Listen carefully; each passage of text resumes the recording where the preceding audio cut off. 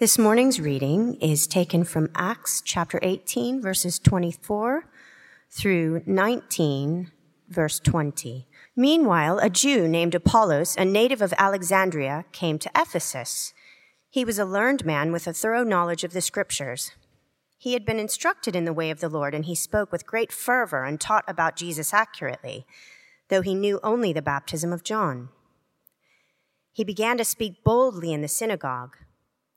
When Priscilla and Aquila heard him, they invited him to their home and explained to him the way of God more adequately. When Apollos wanted to go to Achaia, the brothers and sisters encouraged him and wrote to the disciples there to welcome him. When he arrived, he was a great help to those who by grace had believed, for he vigorously refuted his Jewish opponents in public debate, proving from the scriptures that Jesus was the Messiah. While Apollos was in Corinth, Paul took the road through the interior and arrived at Ephesus. There he found some disciples and asked them, "Did you receive the Holy Spirit when you believed?" They answered, "No, we have not even heard there is a Holy Spirit." So Paul asked, "Then what baptism did you receive?" "John's baptism," they replied. Paul said, "John's baptism was a baptism of repentance. He told the people to believe in the one coming after him, that is, in Jesus." On hearing this, they were baptized in the name of the Lord Jesus. When Paul placed his hands on them, the Holy Spirit came on them, and they spoke in tongues and prophesied. There were about 12 men in all. Paul entered the synagogue and spoke boldly there for 3 months, arguing persuasively about the kingdom of God. But some of them became obstinate. They refused to believe and publicly maligned the way. So Paul left them. He took the disciples with him and had discussions daily in the lecture hall of Tyrannus. This went on for 2 years, so that all the Jews and Greeks who lived in the province of Asia heard the word of the Lord. God did extraordinary miracles through Paul, so that even handkerchiefs and aprons that had touched him were taken to those who were ill, and their illnesses were cured, and the evil spirits left them. Some Jews who went around driving out evil spirits tried to invoke the name of the Lord Jesus over those who were demon-possessed. They would say, "In the name of Jesus, whom Paul preaches, I command you to come out." 7 sons of Sceva, a Jewish chief priest, were doing this. One day, the evil spirit answered them, "Jesus I know, and Paul I know about, but who are you?" Then the man who had the evil spirit jumped on them and overpowered them all. He gave them such a beating that they ran out of the house naked and bleeding. When this became known to the Jews and Greeks living in Ephesus, they were all seized with fear, and the name of the Lord Jesus was held in high honor. Many of those who believed now came and openly confessed what they had done. A number who had practiced sorcery brought their scrolls together and burned them publicly. When they calculated the value of the scrolls, the total came to 50,000 drachmas. In this way, the word of the Lord spread widely and grew in power. This is the word of the Lord. Good morning, everyone. My name's Matt, if we've not met.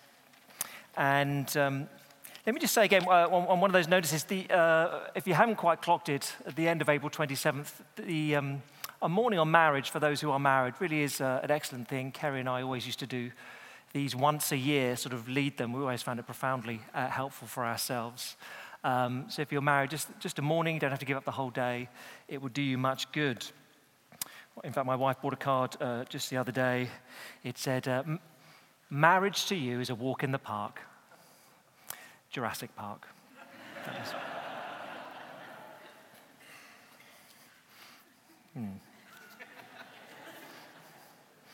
27th of April, my love. That's when the marriage morning is. Let me lead us in prayer, and then we'll look at this strange story together.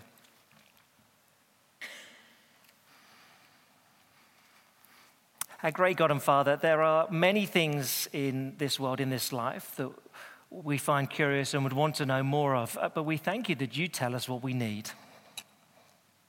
Father, your word does not leave us short. It thoroughly equips us for every good work. So would we understand this narrative rightly? And through it, would you speak to us, we ask, to shape us more into the Lord Jesus Christ, in whose name we pray. Amen. Now, a number of years ago, I had a friend, I'll change her name, call her Sarah.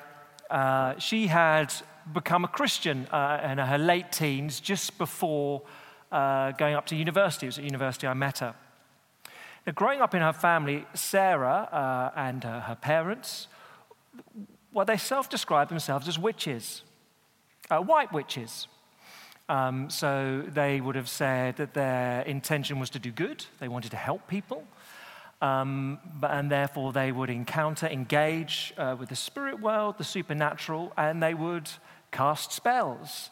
A bit more sophisticated than sort of Wingardium Leviosa and sort of Harry Potter. They really thought they would harness the power of the supernatural to do good. That was the family she grew up in, her family of origin. In her late teens, she started to become somewhat disturbed, troubled, unsettled by this. A number of things made her think this is not good, this is not right. And a friend from school took her to church and she became a Christian. So I met her about 20 years old, and she'd been a Christian a few years. Still at that time, she had particularly bad dreams. I mean, really vivid nightmares of being assailed by spirits, and that would leave her physically shaking, emotionally greatly disturbed. Well, what would your counsel be to her?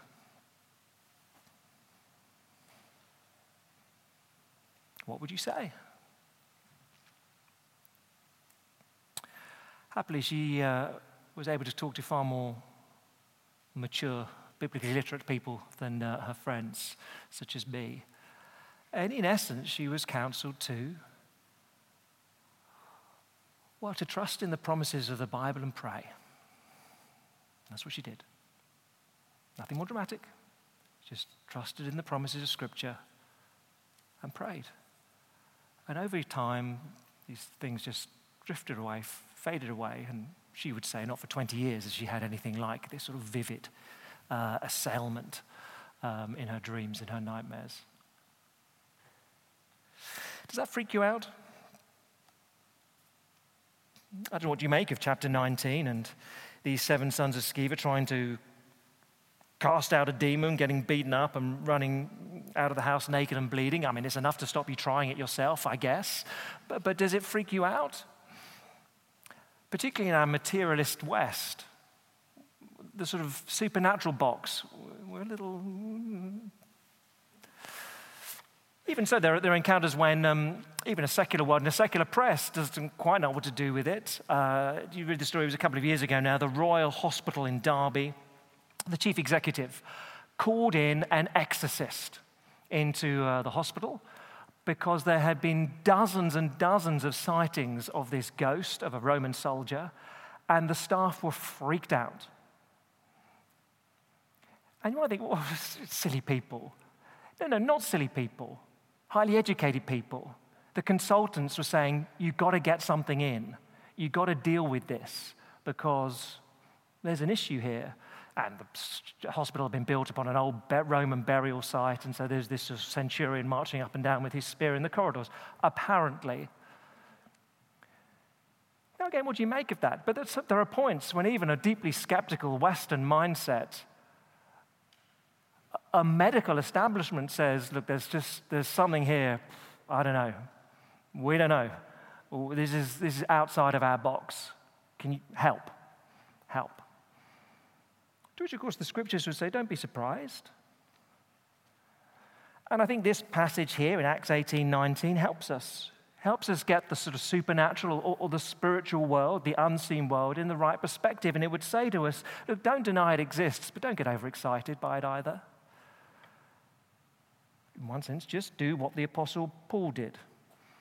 Just keep teaching, believing the Word of God. Don't deny it. Don't get overexcited. You just keep praying and teaching the word of the Lord, which is what we see here. Now, this is our last look at the book of Acts this year. We come to an end of another section. we'll pick it up again in the next academic year. But in this section of chapter 16, verse 5 to 19, verse 20, we get to the end of it today, and you get one of Luke's familiar markers of growth. It's always either the church grew or the word of the Lord grew. And there, you see it right at the end of our reading this morning, chapter 19, verse 20. In this way, the word of the Lord spread widely and grew in power. That's how Luke wants to leave us at the end of this section. These are markers of growth. They're Luke's chapters, the numbers, the verses. We've added them later.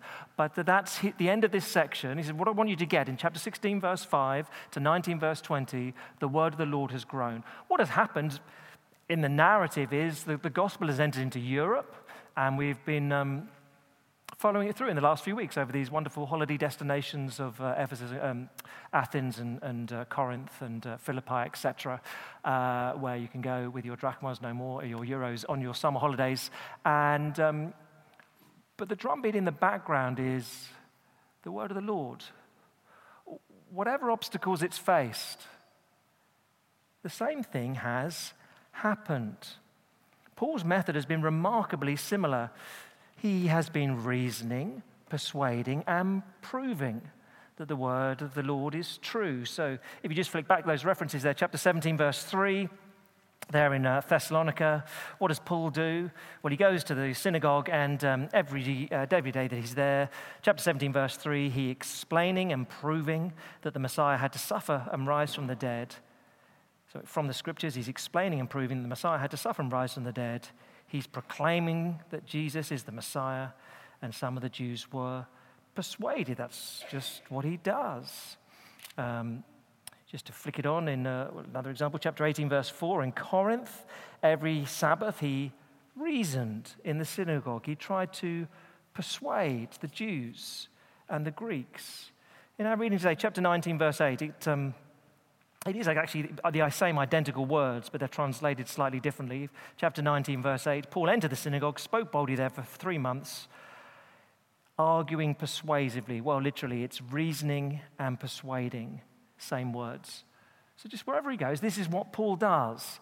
Now, if you've been with us over the last few weeks, the sort of obstacle that he encounters is quite different. So in Thessalonica, it's religious jealousy. In Athens, it's rational skepticism. In Corinth, it's sort of political maneuvering. Here in Ephesus, in the face, it's supernatural opposition. But in one sense, it doesn't matter if he's in the intellectual center of Athens, a sort of political problem, or here, facing supernatural opposition. But he just does the same thing all the time. Okay? He opens the scriptures and says, let me show you Jesus from the Bible. Let me reason with you, persuade you, proclaim that to you. I don't care what's in front of me. I'm just going to do the same thing. Is somewhat his method here. And really, in this last section then, even though it's a bit different, it's not a rational persuasion. We are probably culturally more like Athens than Ephesus. But we can still learn that even in this scenario, you have confidence in the Word of God. Paul just keeps teaching it, reasoning, persuading. That's what he does. So even if you're in Ephesus, the magical capital of the world as it was in those days, you still have confidence in the Word of God. You trust the promises of the scriptures, and you pray. That's what you do. Let's work through it then. We're taking a slightly longer section. Well, it's partly because it's where we got to last time, but also I think it helps get the flow of what Luke wants us to get. So we'll look at believing Apollos, unbelieving Ephesians, and then superstitious pagans. All three of them needed the word of the Lord. Okay, so these three little incidents. There's believing Apollos, unbelieving Ephesians, superstitious pagans, but all three of them needed the word of the Lord. First at Apollos, briefly, in chapter 18, verse 24 to 28. Now notice, Apollos, loads of positive things said about him. 18, verse 24. Meanwhile, a Jew named Apollos, a native of Alexandria, so very learned, because Alexandria, they're sort of the library at Alexandria, one of the wonders of the ancient world. He came to Ephesus. What do we learn? All positive things. He's a learned man with a thorough knowledge of the scriptures. He had been instructed in the way of the Lord. He spoke with great fervor. He taught about Jesus accurately. All wonderful things. Just one little thing about him. He knew only the baptism of John. It's a funny contrast. He spoke about Jesus accurately, but he only knew the baptism of John. I think the point must be, given what's here, he's clearly a believer.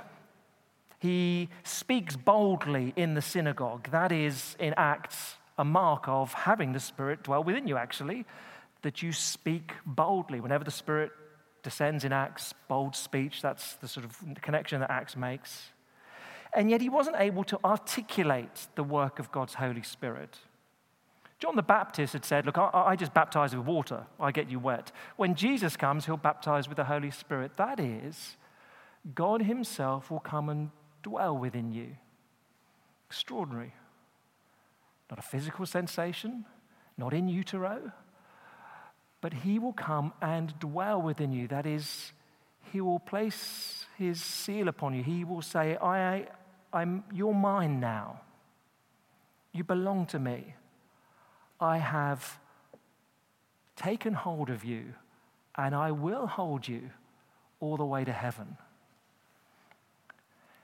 Now, Apollos here, he is a believer, but he couldn't really articulate that work. He hadn't understood it particularly well. So Priscilla and Aquila, our heroes from last week, if you were here, verse 26, he began to speak boldly in the synagogue, but when Priscilla and Aquila heard him, they invited him to their home and explained to him the way of God more adequately. Well, they're very wise. They say, he's a good guy. He's got one or two things wrong. Let's not contradict him in public. That'll annoy him and be a bit awkward. Let's just do it privately, and that way it'll go much better. And what do? They explain to him more adequately. I don't know why they've translated it differently. It is precisely the same word as verse 25. Apollos taught about Jesus accurately, and then Priscilla and Aquila explain the word of God more accurately. So he was there, he just needed a bit more, is the point. And the outcome is verse 28.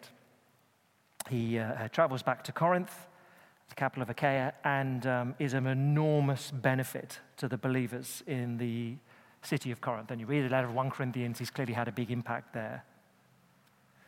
So because he's now better able to handle the scriptures, he's a great encouragement to the church. Okay? In one sense, an unremarkable account, you'd say. But believing Apollos, and he is a believer, he just needed the word of the Lord. He just needed more teaching to be more accurate so he could help others. Fairly straightforward. Gets a little more complicated with the next group. Unbelieving Ephesians, well, they needed the word of the Lord. So now we are in Ephesus. Chapter 19, verse 1. While Apollos was at Corinth, Paul took the road through the interior and arrived at Ephesus. So he's crossed back over the sea and now in modern-day Turkey again. Ephesus. Of Asia, it's the Roman capital. It's the bank. Ephesus, it's the fourth largest city, just by numbers, in the Roman Empire. It's a big deal, Ephesus. It influences the whole region of Asia. Very wealthy, very affluent city. It's got street lamps, amazing, back in the 1st century. One of only 3 cities in the world to have street lamps. I mean, it's sort of flash with its cash.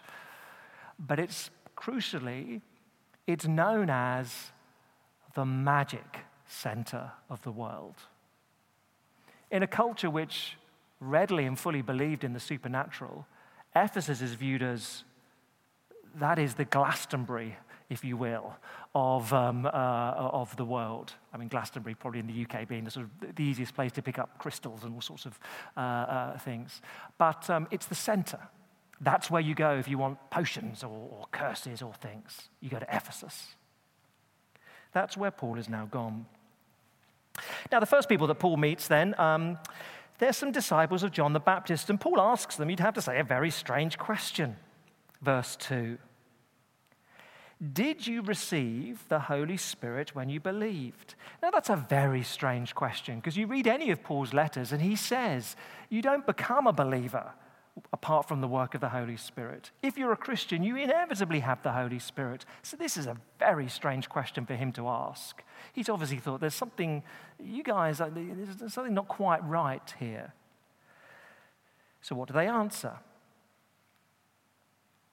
Verse 2, no, we've not even heard that there is a Holy Spirit. Oh, well, that's quite revealing. Second question, verse 3. So, what baptism did you receive? John's baptism, they replied. Oh. They don't even mention Jesus. They don't seem to have heard of Jesus. And so Paul here then says, well, okay, let me explain more readily. Verse 4, John's baptism was a baptism of repentance. He told the people to believe in the one coming after him, that is in Jesus. Oh, they say, verse 5. On hearing this, they're baptized in the name of the Lord Jesus. See, Apollos didn't need a baptism. He was already a believer. He knew the way of Jesus, could teach the way of Jesus fairly accurately. He just needed more Bible teaching. These guys, Jesus, okay. John was talking about Jesus. Oh, so it's Jesus we need to believe in? Yes. All right, we better have a baptism then. Yes. So they're baptized as believers. And what happens? Well, sort of Pentecost catches up with them. So they had the same experience as Acts chapter 2, verse 6. Paul placed his hands on them. The Holy Spirit comes on them. They spoke in tongues and prophesied. That is, they speak in different languages, just as in Acts 2. People are going, hey, who are these fishermen that are speaking all different languages from around the world? And they prophesy. That is in Acts 2. They declare the wonders of the Lord. They say, what Jesus has done is amazing. So they're caught up in the Pentecost experience, as it will. Now, let me just briefly on this, a negative and a positive.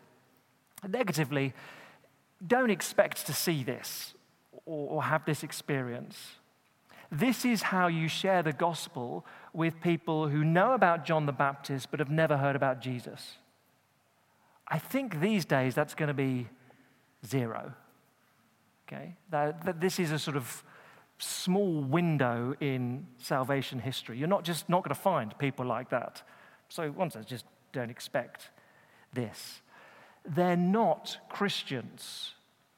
They're told about Jesus, they become Christians. That's what's taking place here. Positively, what do you learn? Well, what does Paul do after this encounter? He does what he always does. Verse 8. Paul entered the synagogue and spoke boldly there for 3 months, arguing persuasively about the kingdom of God, persuading and reasoning with them. That's what he always does. In Acts, to teach the kingdom of God is just to explain the gospel within the framework of Old Testament promises. That's what it means to teach the kingdom of God. Well, some object, verse 9. Some of them became obstinate. They refused to believe and publicly maligned the way, so Paul left them. He took his disciples with him and had discussions daily in the lecture hall of Tyrannus, whoever he is. This went on for 2 years, so that all of the Jews and Greeks who lived in the province of Asia heard the word of the Lord. All of them? Quite a big number. But quite probably, Ephesus is the hub. It influences Asia as much as London influences the UK. People come in. And this goes on for 2 years. So you get examples in the rest of the New Testament. Paul writes to the church at Colossae and says, look, I've never met you, but you've become Christians. Great, because Epaphras came to Ephesus. He heard the message from me, and he's gone back and planted a church. Great. I've never met you. But the whole of Colossae has heard of the gospel because I've been teaching it here in Ephesus. In fact, if you read Revelation 2 and 3, you've got these 7 letters to the 7 churches, all in Asia. There's no evidence that Paul visited any of them apart from Ephesus. But these other churches all get planted because he's there teaching the word of the Lord for 2 years. That's what he does. Unbelieving Ephesians, they needed the word of the Lord. Let's go to the third little encounter then, and we'll spend more time here in verses 11 to 20. Superstitious pagans. Superstitious pagans needed the word of the Lord. Now, what do we do with 11 and 12? Chapter 19, verse 11. God did extraordinary miracles through Paul, so that even handkerchiefs and aprons that had touched him were taken to those who were ill, their illnesses were cured, and the evil spirits left them. Now, do notice Luke describes these as extraordinary. It's not just miracles, and particularly in the first half of the book of Acts, there are lots of miracles. But Luke says, look, this was extraordinary, what went on here. But notice again what Paul doesn't do. It's not that Paul arrives in town, sets up a tent, and puts up a banner, "Come to me for miracles, healings, deliverance." Doesn't do any of that. What seems to happen is his hankies and his aprons from where he's working with leather, they get stolen perhaps or just get taken away. He doesn't advertise. He doesn't say, 500 quid. He doesn't do that. He doesn't say, look, I've snotted in my hanky now. That's worth more than it was as a clean one. He doesn't do that. Sorry. He doesn't say that, doesn't do that. What does Paul do here? We didn't do anything. God, we're told, did extraordinary miracles through Paul. It seems that he's pretty passive in this. People take his handkerchiefs and take his aprons, and their illnesses were cured and evil spirits left them. Paul is pretty passive in the process. And then you get this incident with the Jewish exorcists, verse 13. Now, some Jews who went around driving out evil spirits tried to invoke the name of the Lord Jesus over those who were demon-possessed. Now, I think this group is probably well-intentioned. We've been working our way through Acts back months ago. Chapter 8, Simon Magus, he saw Peter and saying, "Oh, excellent, you've got power. Can I pay you? Can I get my wallet out and pay you to have the same sort of power you have?" He's a charlatan, and Peter says, "No, that's wicked." These guys seem well-motivated. Perhaps they're the white witches of the first century. They want to help. But again, they have no relationship with Jesus. There's a distinction. Luke, in his narrative, talks about the Lord Jesus.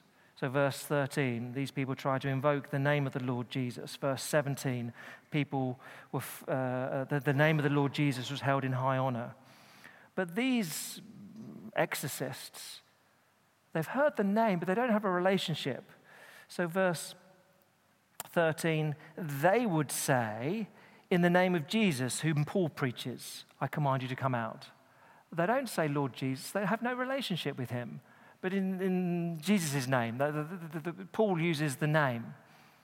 Culturally, if you knew the name of a god, you had power over that god. You could sort of lasso the god and drag him to do your will. You might lasso a horse and ride the horse. If you knew the name of a god, you could sort of lasso him and get him to do your bidding. And that's what they thought they were doing. But there's no relationship.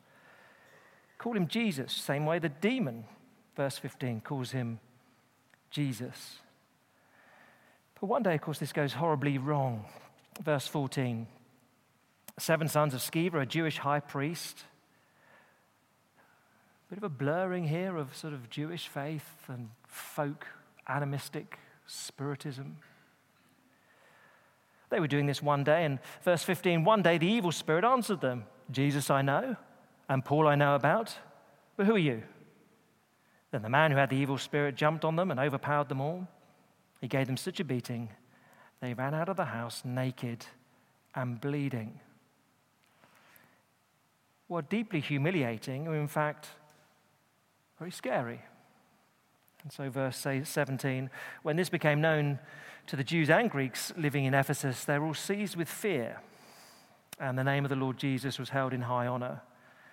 Many of those who believed that is, they'd become Christians, now came and openly confessed what they'd done. A number who'd practiced sorcery brought their scrolls together and burned them publicly. And when they calculated the value of the scrolls, the total came to 50,000 drachma. Now here is sincere repentance, it looks like. So these people become believers and they say, look, we've been involved in this spiritual world, this occult activity, and we see we really shouldn't have done that. But we're not just going to stop and flog our spell books to get some money. We're going to burn them to say that that's wrong. We don't want anyone engaged in that. 50,000 drachmas. A drachma is a daily wage. So what is that? Well, if you take the UK average salary, you're talking something like £5 million, perhaps, just goes up in smoke that day, maybe more. But certainly that amount of money just burnt. Well, that's a lot of money. But they're saying we don't want anyone to do this anymore. Again, here's Luke's summary at the end of it. In this way, the word of the Lord spread widely and grew in power. And you might say, well, what's any of that? This encounter, 7 sons of Sceva and the demon and the burning. Where is the word of the Lord in that?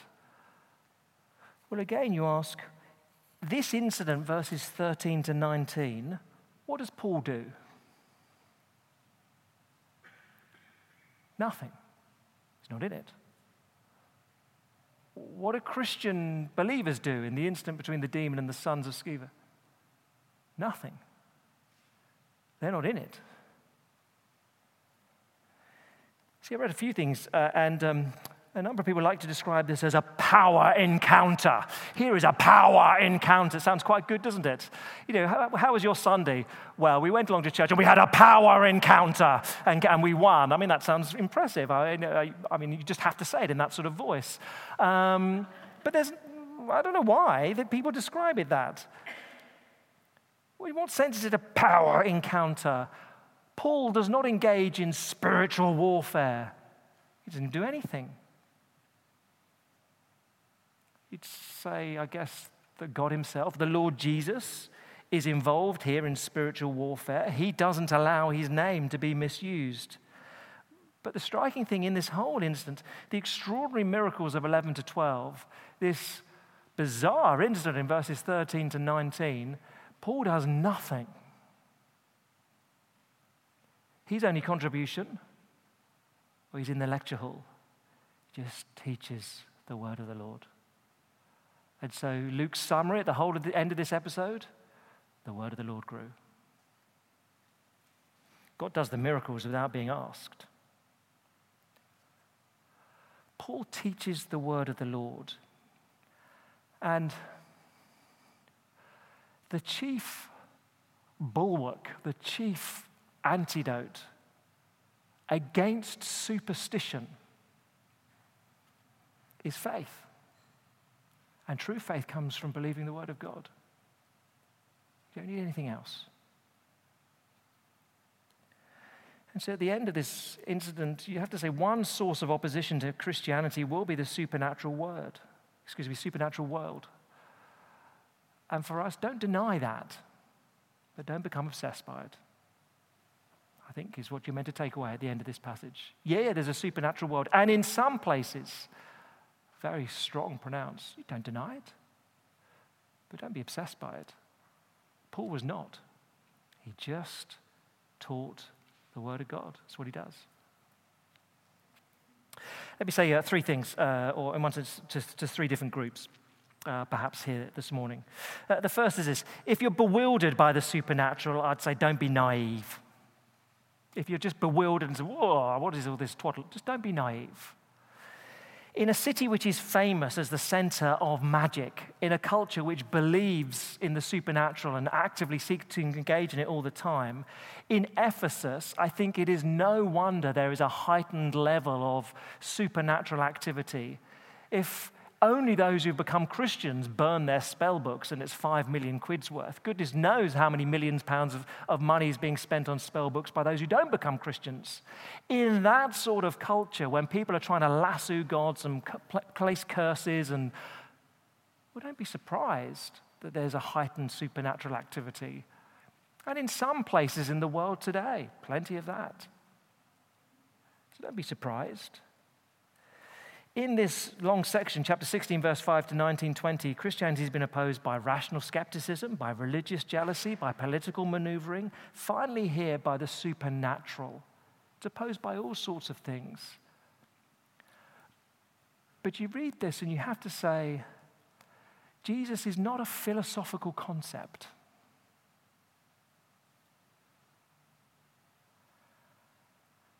And Christianity is not just a worldview. Jesus is the ruler over the whole universe, what is seen and what is unseen. And it is no surprise that when Paul writes back to the church at Ephesus in the letter of Ephesians, he makes plenty of reference to them, that Jesus Christ is seated above all power and authority, heavenly powers and authorities, and the Christians belong with him. And there is spiritual warfare, which in Ephesians 6 is to put on the armor of God. It's just to trust what Jesus has done for you. Trust that you are righteous. Trust that you do have salvation. But don't be naive. There is a world which we cannot see. Don't deny it. Don't be obsessed with it. Don't be fascinated. But don't be naive, okay? Second, look, if you have a history with the occult, don't fear. A smaller group amongst us, probably. But if you have a history with the occult, don't fear. Because Jesus is Lord over all demons and supernatural powers. And if Jesus is Lord of your life, that is, you're a Christian. And if he dwells within you by his Spirit, he owns you. And no evil power can. It's silly twaddle to say a Christian can be possessed. No. A Christian is owned by the Lord Jesus Christ. Don't fear. My friend Sarah, for 17 and a half years, she'd been a white witch. She'd practiced occult. So no great surprise that even after she'd become a Christian, she was attacked, had vivid dreams, couldn't be taken over, couldn't be possessed. No. But no great surprise that it left a legacy in her life. If a man is an alcoholic and becomes a Christian, it'll take a while to wean himself off drink. Well, if you go for the hard stop, I'm never going to do it again, the cravings come for quite a while. If a woman becomes a Christian all her life, she's just let her anger rage, there's just never been self-control, well, the day she becomes a Christian, it's not going to stop day one. It'll be a process of growing in self-control and less anger. Anything we take into the Christian life, it leaves a legacy. But over time, we become more like Jesus. And the temptation to drink goes. It fades. And the temptation to anger fades. And an attack by any supernatural forces, they fade. You would expect that, I think. But if you've got any sort of history with the occult, don't fear. Satan works off fear. You belong to Jesus. Bewildered, if you've got a history. Third little group, and I think this is most of us. For most of us, don't drift towards being fascinated. I think is one thing to take away from this. Don't drift towards being fascinated with the supernatural. As I say, I think you are far more likely to see these sorts of incidents in some cultures than others. Years ago, as I traveled through southern Morocco, which is a sort of, technically Sufi Islam. It's folk religion, it's animism. And particularly in the south of the country, no one is really a strict Muslim. But culturally, as you walk down the high street of any town, high street's a bit strong, but the shops in any town, you buy amulets to ward off curses. And they'll say, look, if you want a curse on someone else, go and see her at number 13. It's just endemic in the culture. People are placing curses, warding off curses. Therefore, there is a sort of more obvious presence of the supernatural. Now, when you get right into the south of the country, the sort of Atlas Mountains, it's quite a poor environment. Materialism doesn't dominate their waking thoughts in a way it does in the West. But the supernatural does. And just in different parts of the world, this is going to be a more common phenomenon. Now, I have to say, on my travels at that, in those times, that there are things I saw I just can't explain. People placing curses and all sorts of things going on in front of you. You think, I don't know what's going on there. I can't rationally explain it. But Acts 19 would say you don't need to. You don't need to become an expert in resisting territorial spirits. You don't need to. You read the Word of God, you trust its promises, and you pray. And your faith is strengthened. And that's what you need to do. It would be perverse if we read a passage such as this and thought, what we need to spend more time in seminars on how to encounter the demonic, or what this church needs really at the moment is a weekend on how to get your hankies to do miracles to make money. That would be enormously well spent. That would be a perverse reading of this. That is the opposite of what Luke wants us to do, because Paul doesn't do that. Luke says, just copy what Paul did wherever he went. He just taught the word of God. He reasoned, he persuaded, he explained wherever he went. And the outcome is chapter 19, verse 20. The word of the Lord spread widely and grew in power. There is, in some forms of Christianity in the UK, I think a danger that you just get a little overexcited by supernatural experience. I think, that would be wildly exciting to have these things happen in front of us. Well, I'm not sure being beaten up and having to run down the street naked is that sort of exciting. I can do without that sort of excitement in my own life personally. But the truth is, if you pursue that too far, the sort of, we must have the sort of supernatural experiences, that's paganism. You don't want to be in a situation like these guys in Ephesus, terrified. You're not meant to be. In the Old Testament and the New Testament, the same. God says, don't engage.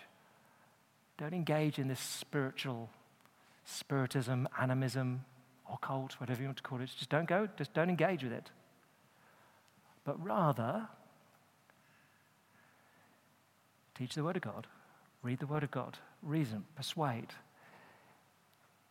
Fill yourselves with the promises of the Word of God. Know that you belong to Jesus Christ. He protects you. He holds you. So pray and trust the promises of the Word of God, because it overcomes all sorts of issues. That's been Paul's tool for everything in this section. Pray. Just keep reading, believing, teaching the Word of God. Let me lead us in prayer.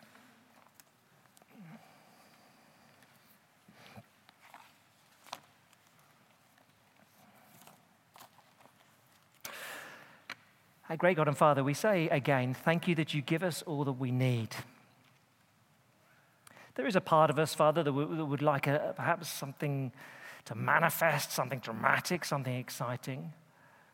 But you warn us in the Scriptures to steer clear of such things. And you tell us to trust your promises. Father, we thank you that in the Scriptures we have all that we need for life and salvation.